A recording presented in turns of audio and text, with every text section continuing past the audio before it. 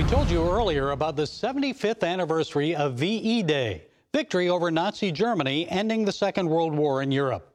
Some veterans who freed us from evil during that global war are still with us, and they're still making a difference in people's lives. Like 95-year-old Fred Lunsford. He stormed Normandy Beach on D-Day, June 6, 1944. Now he's asking people to join him in storming the gates of heaven with prayer. He's praying for a spiritual awakening to come to America. The North Carolina pastor still makes regular visits to a prayer garden near his home in Marble, North Carolina. About 2 years ago, he says he saw a vision of Jesus standing in the gap of Buckhorn Mountain. Thunder boomed and lightning flashed at the time. He said he talked to God in a serious manner and asked him to take him home. He was ready to join his wife in heaven. He said that's when God spoke to him clearly, saying it wasn't his time. He said, not yet, because I've got some unfinished business that you need to take care of. What is that unfinished business? You'll be preaching 70 years now. Celebrate 70 years in the ministry and get everybody you can to begin praying for spiritual awakening. I want to send a renewal. I want to send a new work among you and do that, and so I started.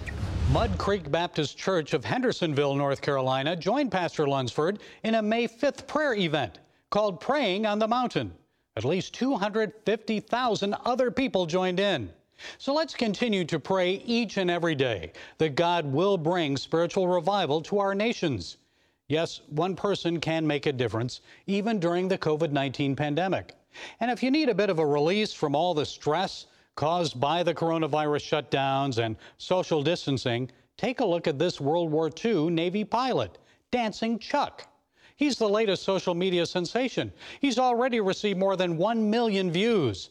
Under quarantine at his Wisconsin home, 97-year-old Chuck Fronsky can still bust a move.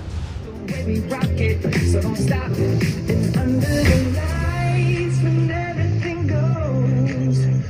Chuck recently celebrated his 75th wedding anniversary. Stars and Stripes posted these comparison photos of Fronsky and his wife Beverly from 1945 and today.